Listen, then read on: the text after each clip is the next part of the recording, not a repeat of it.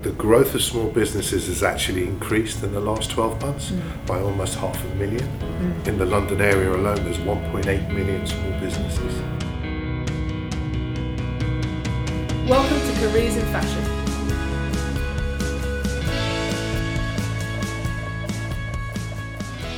Hi everyone, welcome to this week's Careers in Fashion podcast.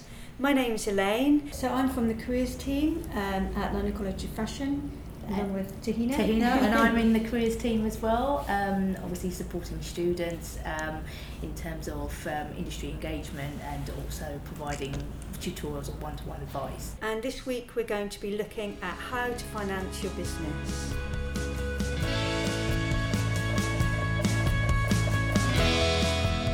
So, thank you all for attending today. I think what would be a good thing is probably introduce yourself, so introducing the Federation of Small Businesses and talk about yourself. My name is Rachel Barham. I'm self-employed membership advisor for the Federation of Small Businesses, also known as FSB. Yeah. We, in brief, are a not-for-profit lobbying organisation that campaign on behalf of small business owners. So you may regularly hear us mentioned on the news.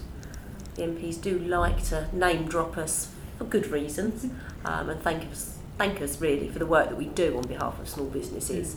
But to do all the campaigning and lobbying, we obviously need money, hence why it's more of a membership organisation. But we're owned by our members, for our members.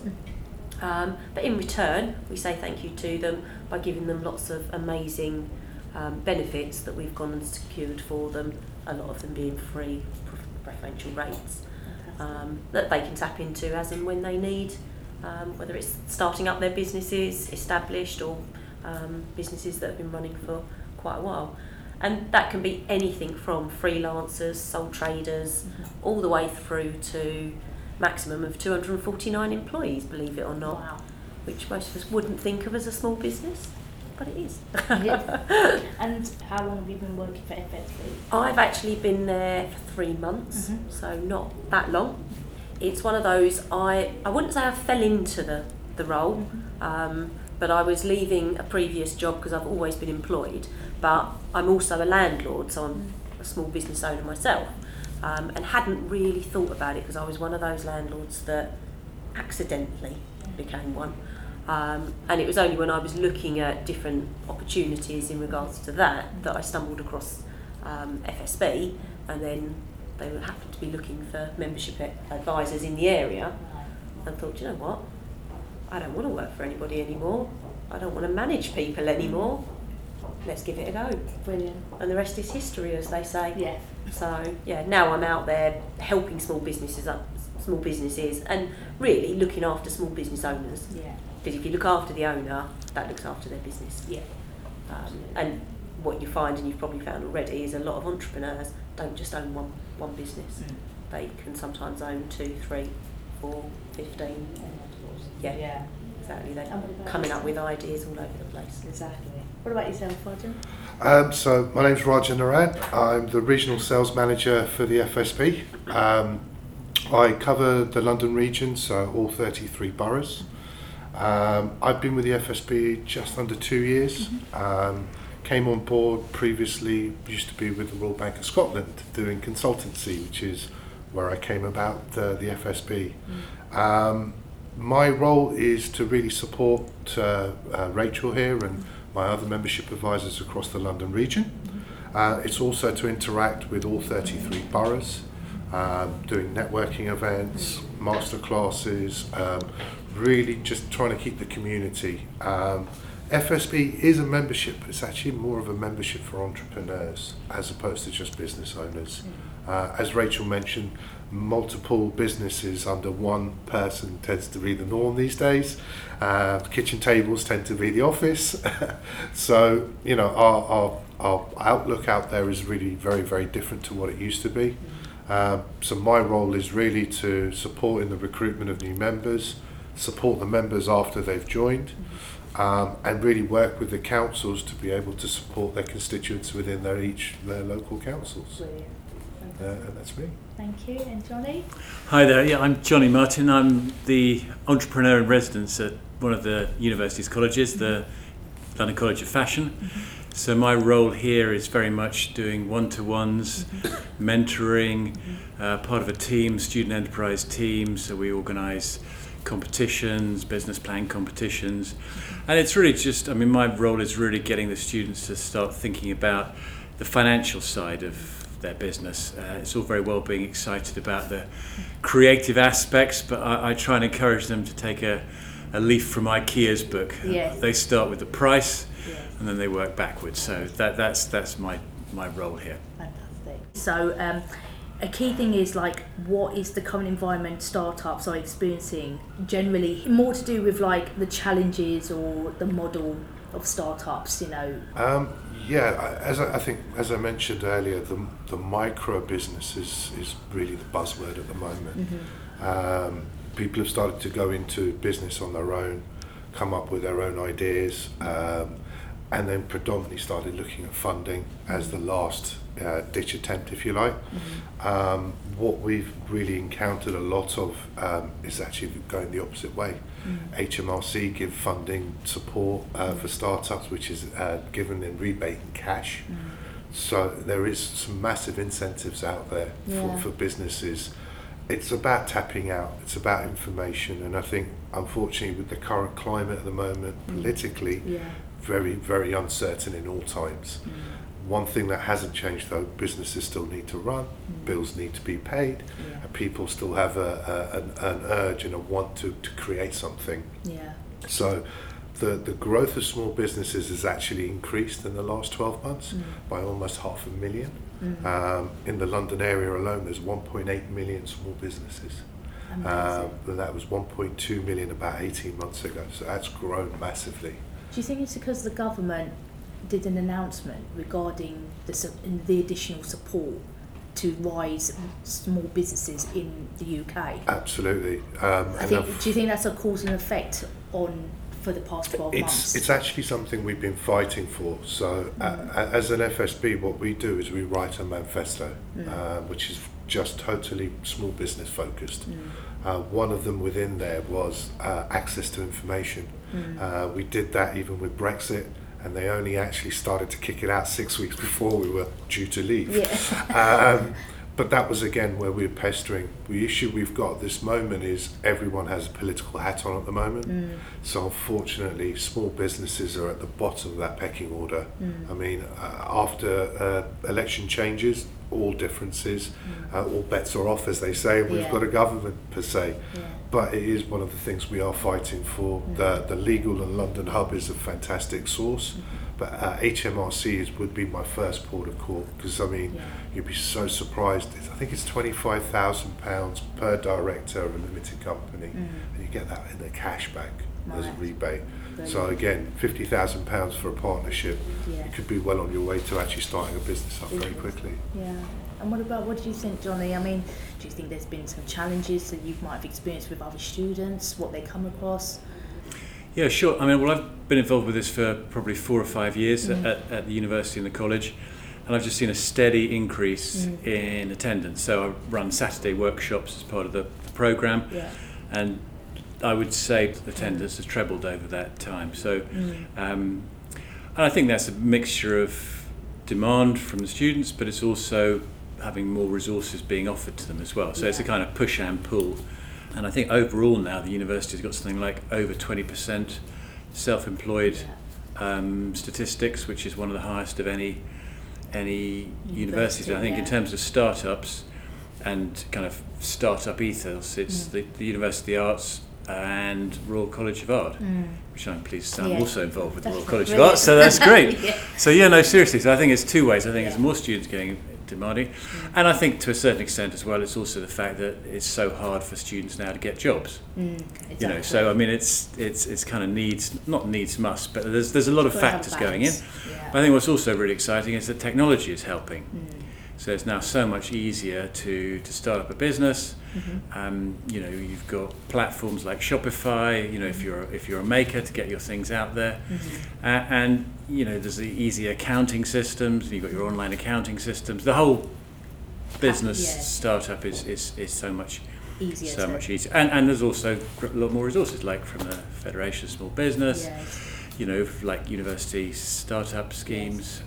So yes, I think it's all those factors That helps. are at work. Together. Yeah.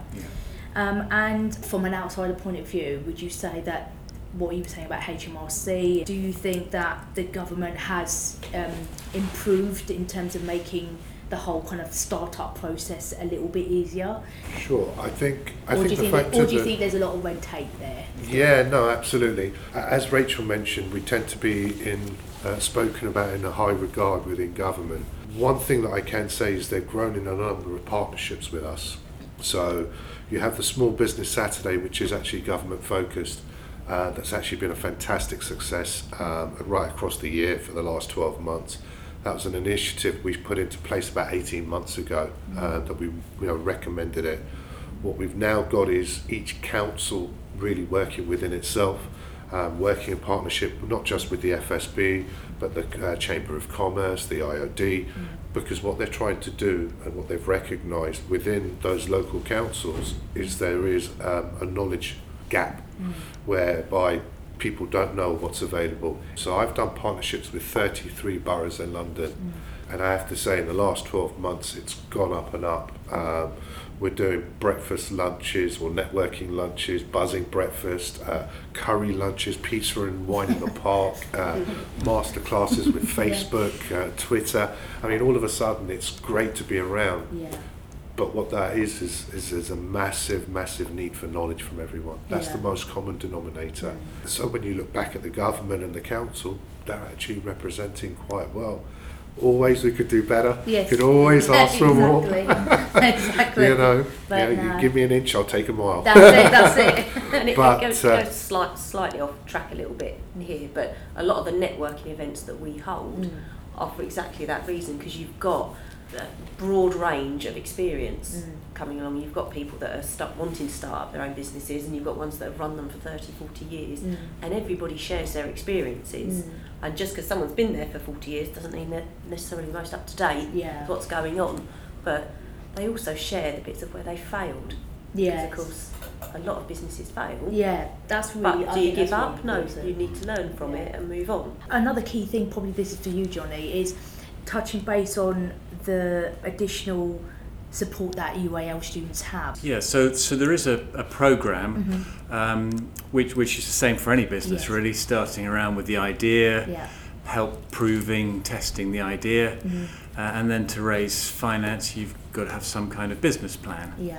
So that's the kind of support which is provided by the university in terms of explaining what is a business plan. And Yes. I think part of the university's role, and certainly my role, is not to assume anything really. So I mean, sometimes one needs to really start at basics, like what is an invoice. Yes. There's no prior knowledge is assumed on any of the workshops that are organised by the university, so it's very much come along and there's no stupid question. Yeah. So it's help with the idea, testing the idea, and then writing the business plan. But I think the key thing, though, I'm always keen to stress, though, is you've got to get started. Yes. All the business plans in the world, you've actually just got to get onto your market, and just get your Shopify account going and start. That's what cracking on, yes. So I mean, I met an entrepreneur at a street market at the weekend who was selling, various fashion items out of recycled material. Anyway, I took a card, found her Etsy site, and bought a, I won't say what it was, but it's my wife's birthday present. Job done. And no one's going to have the same birthday present because it's made out of odd bits of material. Yeah. But I think that's what I always find quite interesting with business now. It's a combination of old school and new. So Yeah. I met on the street market, Yes. but then use the technology to connect, as it were. connect it with. But that's where I think it's very exciting for students to start up, and the cost of getting a customer, which always used to be so high, is now a fraction of what it was. I mean, it's still noisy and all the rest of it, but with Instagram, and you can just get it right, and suddenly it'll take off, as it were. Yeah. So be that fashion or cosmetics or whatever. Products that they're selling for. I think the most famous saying we ever had in the FSB is you don't know what you don't know. Yes.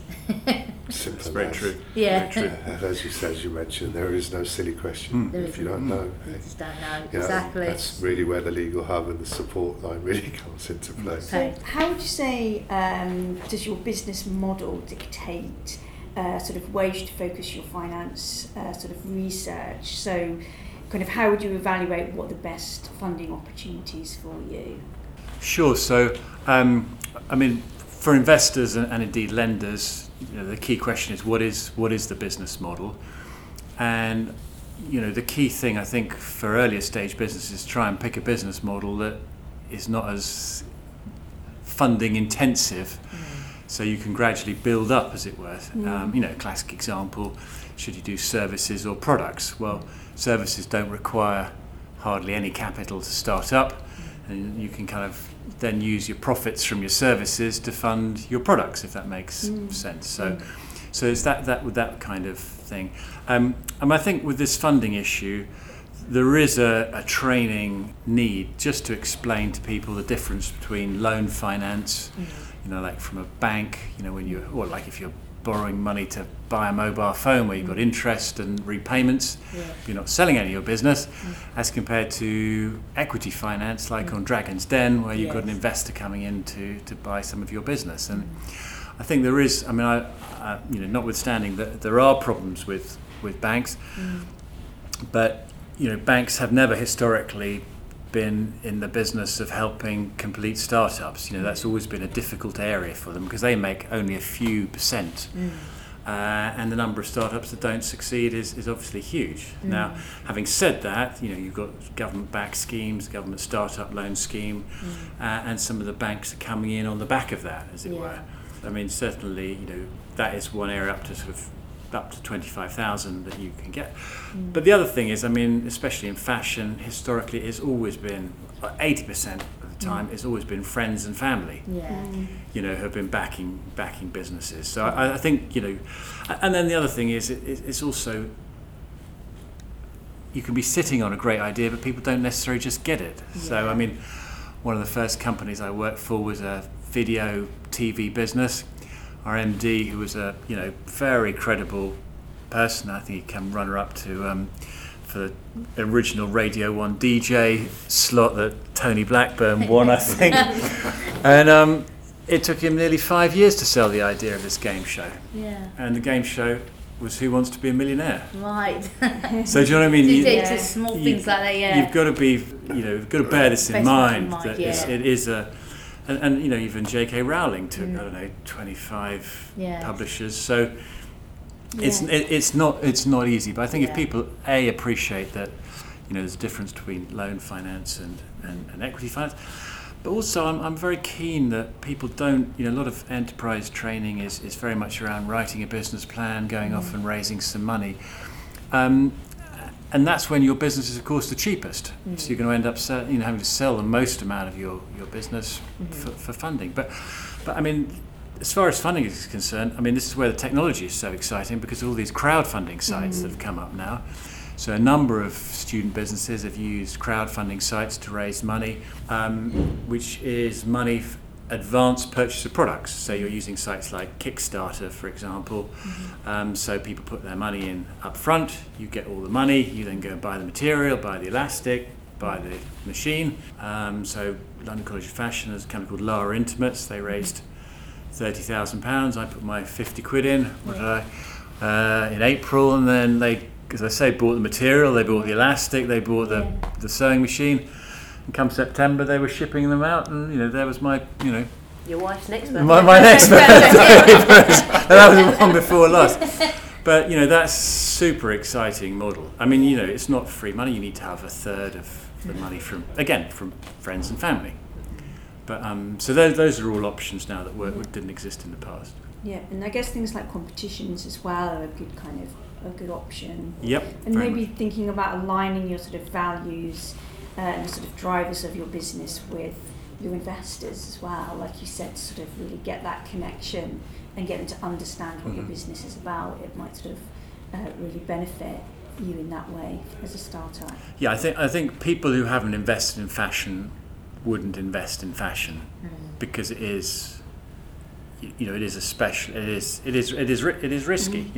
It's very much a serial result. You'll either have a fantastic success or you won't. But I mean, it's interesting you say that. I mean, especially on the sustainable front, a lot of students are coming up with sustainable business ideas, either in terms of materials or sharing platforms, or renting type platforms, and those will open up access to kind of sustainable type funding sources.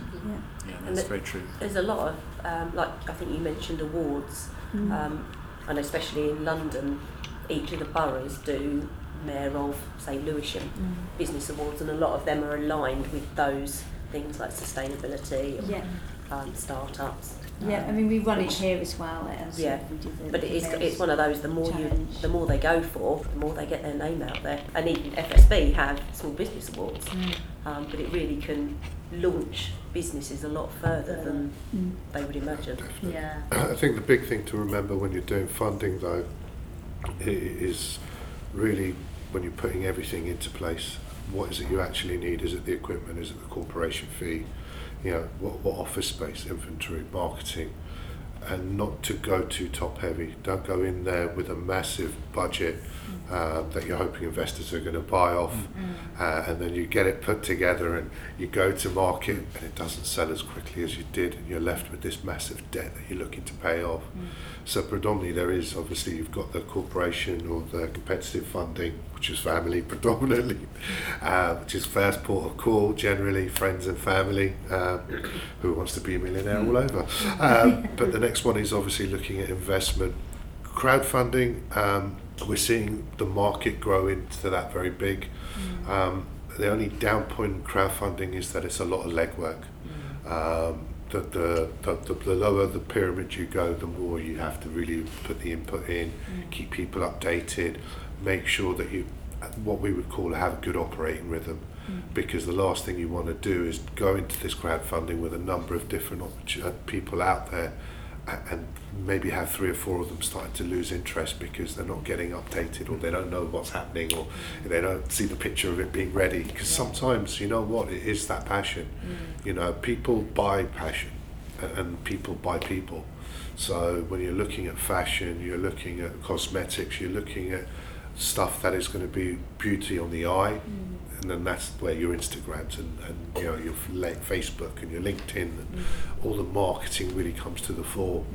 So I think that's where, similar to ourselves, that's where you've got to look at an organisation that says, all right, who's going to actually keep giving me that help? And it's great to see that you guys have obviously got it in house. It's nice to see that what we basically do complements what you do, because we just try and help them from there on until they're up and running. There is no lifespan of a membership. We've got members that have been with us for 30, 40 years.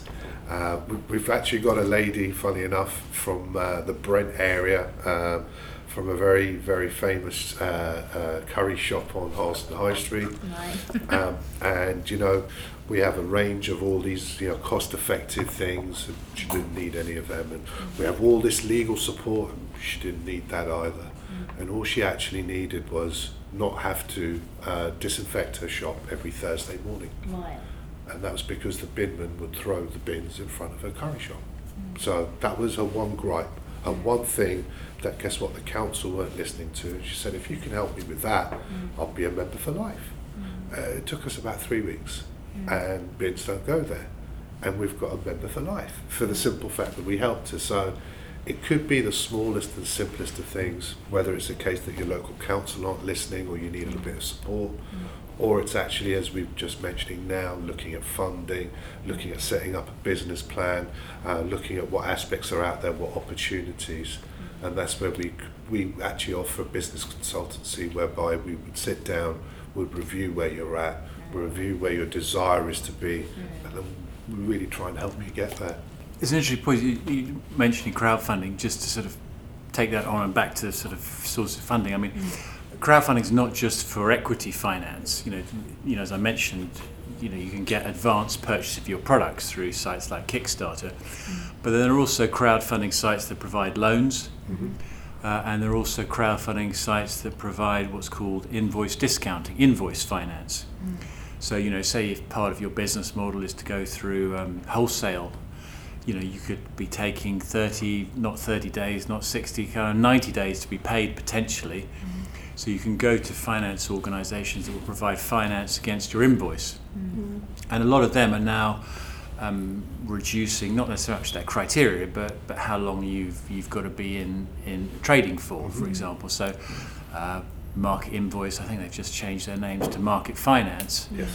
You can be trading for a comparatively short period of time before you'll be eligible for their criteria to get invoice finance. So it always used to be thought it was a bit of a kind of grubby area, invoice finance, if you couldn't get an overdraft. But banks aren't easily providing overdrafts now because they have their own problems. They've got regulations that require them to set aside a lot more capital. So again, it's back to technologies helping out companies like, as I said, Market Invoice. There's a couple of sites, Kickstarter and Indiegogo, which are very, very prominent in the crowdfunding. So those are on advanced purchase of products. Yes. So this is just, instead of getting a loan, you would go to something like Funding Circle, for example. You've got to be 2 years with Funding Circle. I think some of the banks are actually now steering smaller customers towards these, or they've done tie-ups with them. Yes, exactly. But no, I think that invoice discounting is something to sort of think about. I mean, that's maybe a step on. That's probably... As you've proven, you've got your initial business model, you're up to sort of nearly maybe 100,000 turnover. So that would be another avenue to look at. Yeah. If we're sort of looking at sort of the crowdfunding, sort of the Kickstarter kind of concepts of funding, what would you say would be the key things that you should sort of include in terms of your sort of pitching around that? I don't know, knowing your market, demonstrating your knowledge, sort of strategies around the sort of pitching element, to attract that sort of funding in that kind of environment. Yeah, so I mean, there is a sort of vetting process to get onto a crowdfunding site, and because it's now grown so much, there are people who now help you with your crowdfunding pitch, if that makes sense. So they would then help you, with not just the numbers, but the presentation and all that kind of thing. Yeah. But I mean, at the end of the day, it's not rocket science. If we're looking at equity crowdfunding, it's all about telling the story. You've got to have something which is different. You've got to have a USP, and investors want to see that you are able to deliver it.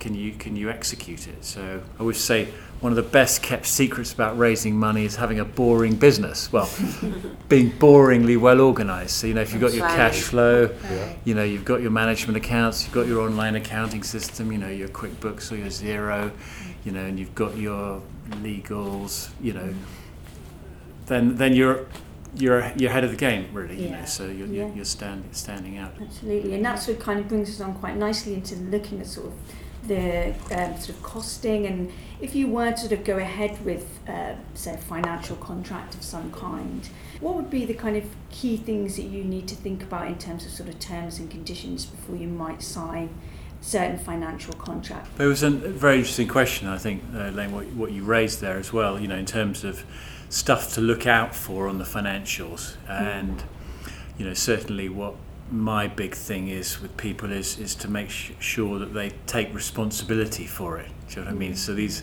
financial contracts, they might seem very charming, people offering them, but there's stuff in there that can cause a lot of problems. So on loans, and I notice a lot of the sort of bank marketing is that these are unsecured loans.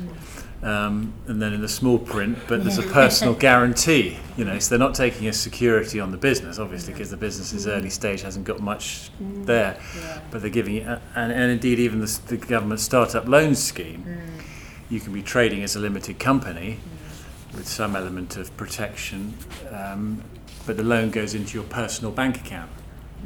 So you're personally liable for that loan, so you need to be aware of that, and it's just having the confidence to trust your guts, really. If it feels, if a financial proposal feels too good, then it probably is too good. And you've got to be prepared to go through line by line to make sure you understand it. And if it's difficult because obviously if you then get a lawyer involved, there's a lot of money involved and a lot of costs in that. So I actually use it quite a lot. I mean, there are sites like Upwork which are really good. Here, back to technology, so Upwork's a bit like people per hour.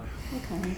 And you can find somebody who's a lawyer, just get them to sort of talk you through it. Again, technology, using Zoom. Yeah. Get the document up, and you'll pay somebody £20 an hour as opposed to £120 an hour or £200 an hour. And call the legal helpline. Well, this is what I was going to say. I mean, the idea, the concept of the FSB is exactly that. So you have, legal support online, regardless of the business issue. So if it is a mention of a contract of agreement, you can actually get it looked at without having a very extortionate hourly fee to pay someone. Yeah. One of the biggest things that I come across a lot of the time, whether I'm speaking to startups or existing businesses, is when they're talking about contracts, they automatically think, right, okay, I'll send it to a solicitor to read. But the problem is, if you do that, you don't understand what you're signing. So you never know if someone's breaking your contract or actually what you've agreed to. So of course it is taking, I think like we mentioned already, ownership of what you're signing, reading it, and then if you get stuck and don't quite know, then calling for help, whether it's from FSB or one of the other areas. And then on the equity side, if someone's going to invest in your business, you definitely need a shareholders agreement, which sets out your rights, their rights.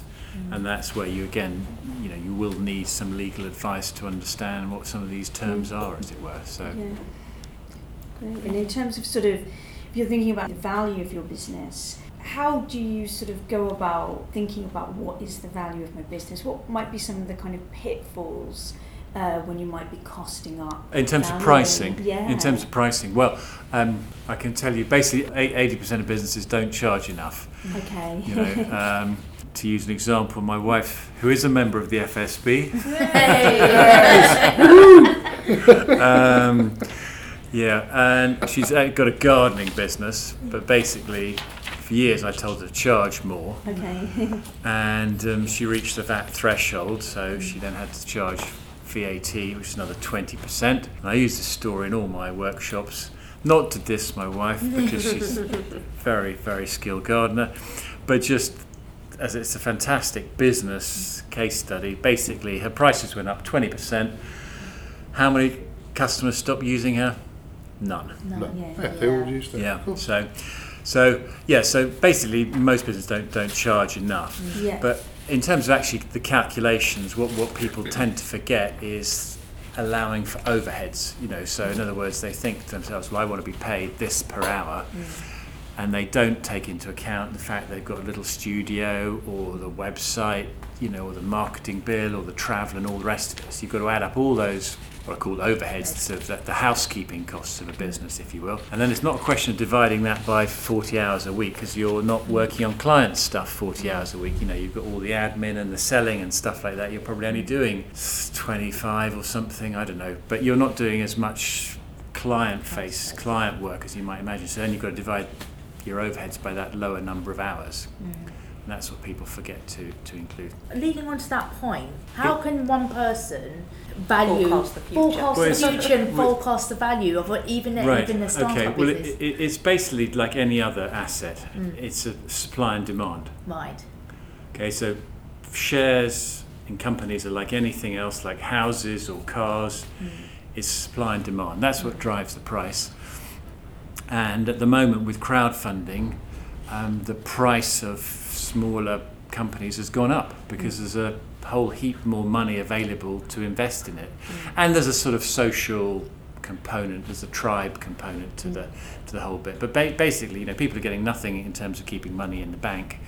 So they're looking at these crowdfunding opportunities. So, I'm sure you might have heard of Brewdog, for example. Well, that raised money at a valuation that values it more than the world's best pub chain, Spoons. Spoons. But you've got companies like Blue Bella, the lingerie business. They raised over £1 million. It's a fantastically well-run business. but that historically they'd never have got £1 million for the percentage that they sold in the business.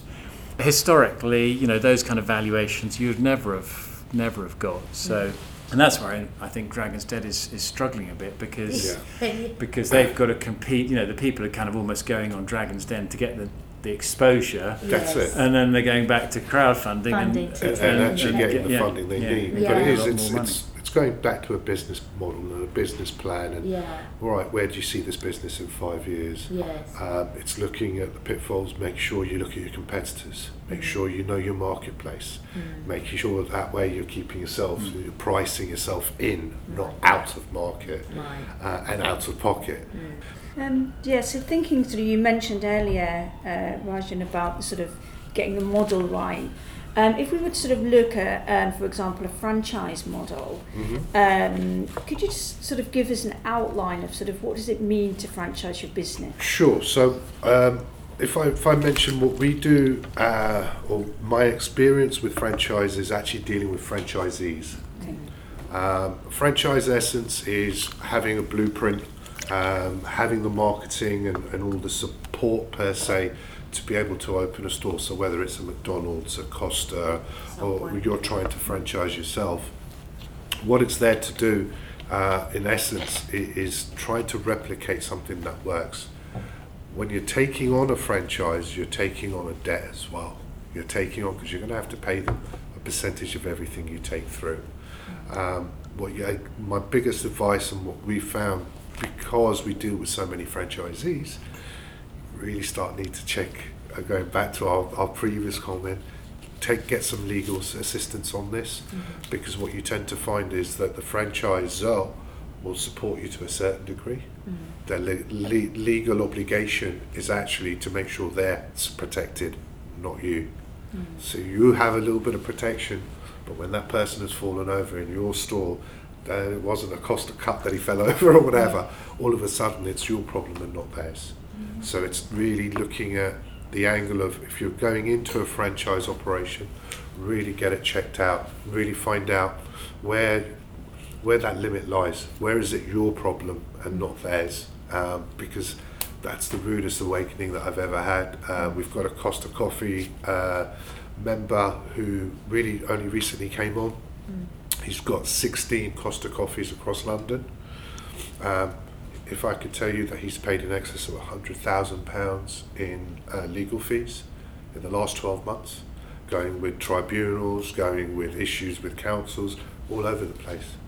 Something like the FSB, as he's taken on now, is going to deviate that, because he didn't realise where he wasn't covered. What we're able to do is actually highlight to him, all right, this is what the franchise model does, and in essence, guess what, it's not there so that Costa's not going to make money. It means they're going to make money and they're going to keep their branding. So it's how you're going to be able to protect yourself within a contract of agreement like that. What's your sort of insights into, it's particularly relating perhaps to a business startup? Yes, well, I mean, I think what you're also suggesting that people want to franchise their business as a way of growing it. I mean, some companies have come unstuck franchising because you obviously lose some management control, and it only really works in certain kind of service, food type. I mean, that's where you mainly see it, consultancy service type situation. I mean, I think you've got to.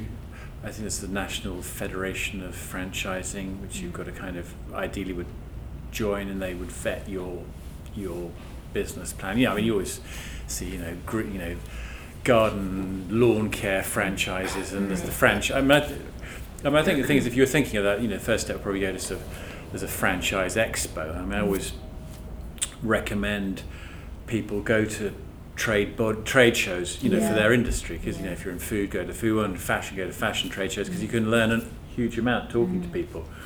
But I think the model typically is these franchises are sold for kind of about 20 grand, 30 grand or something.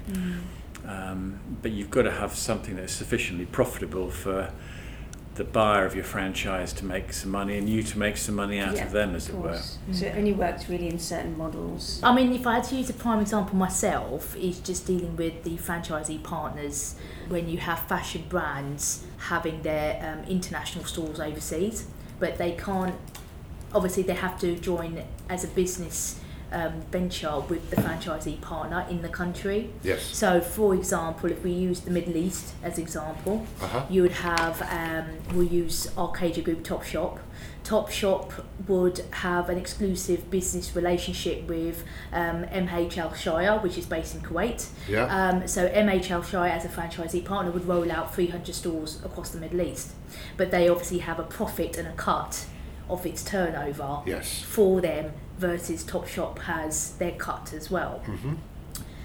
But you're absolutely right. The key thing is looking at that agreement contract, that if anything happens in a Topshop store in the Middle East, who is liable for those issues? Exactly. Is it MHL Shire or is it Topshop in the UK, because it's their branding that's Yes. out there?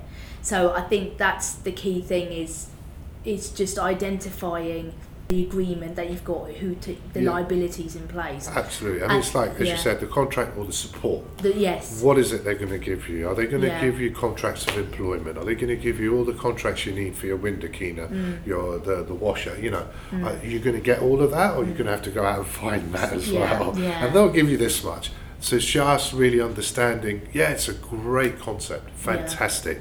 Let's look at this little blueprint and little prints. That And goes what is it that I have to do? What do I have to come up with? What are they not going to do? Because that's as you mentioned, that's your pitfall. That's where you're like, oh, I didn't know that. Yeah. I guess that goes back to what you were talking about, Rachel, when you said making sure that you do read your legal agreements yourself. Exactly. So that you Just yourself as the understand what business you're- owner, yeah. signed and what Absolutely. you have made other people sign. I think, that's key from what everyone's spoken about today. Really, if you're not sure about something, there will be somebody that will have that knowledge and that insight that will be able to help you. So always sort of reach out and find help to support you. Is there sort of anything you want to leave us with, any particular insights or anything we've touched on that you haven't kind of spoken about? I think if you're not sure, go and find it. The Google is everyone's best friend at this moment. If you take that out, we've all got a friend or a cousin or an uncle or an aunt that has something to do with legal. Let's get it looked at. If you're going into something, bear in mind that these are some of the biggest decisions of your life. It used to be buying a house, Yeah. but now it's what you're going to do with the rest of your life. So, be wise, take advice. I mean, FSB are there for support for sure, but, the marketplace is huge out there. So just, grab your dreams, believe in your dreams, and just get support to fulfill them. I think along the same lines, but it's also just crucial to start. You just got to get out there and start, and don't try and make your product perfect. Just get something out there as quickly as possible, because again, back to the internet and technology, the only certainty is someone else is thinking about your idea. Yeah. So you've got to get it out there as quick as possible, and then take it from there. And I would say, don't give up. Make mistakes. We learn from them. So it doesn't matter. Obviously, there's got to be a caveat to that at some point. If you keep making mistakes, then maybe you need to change industry. But it is one of those that it is okay to make mistakes as long as you learn from them. Thank you very much. Thank On you. that note, thank you very much for joining us on the podcast. Thanks, guys. Thank you. Thanks for the opportunity.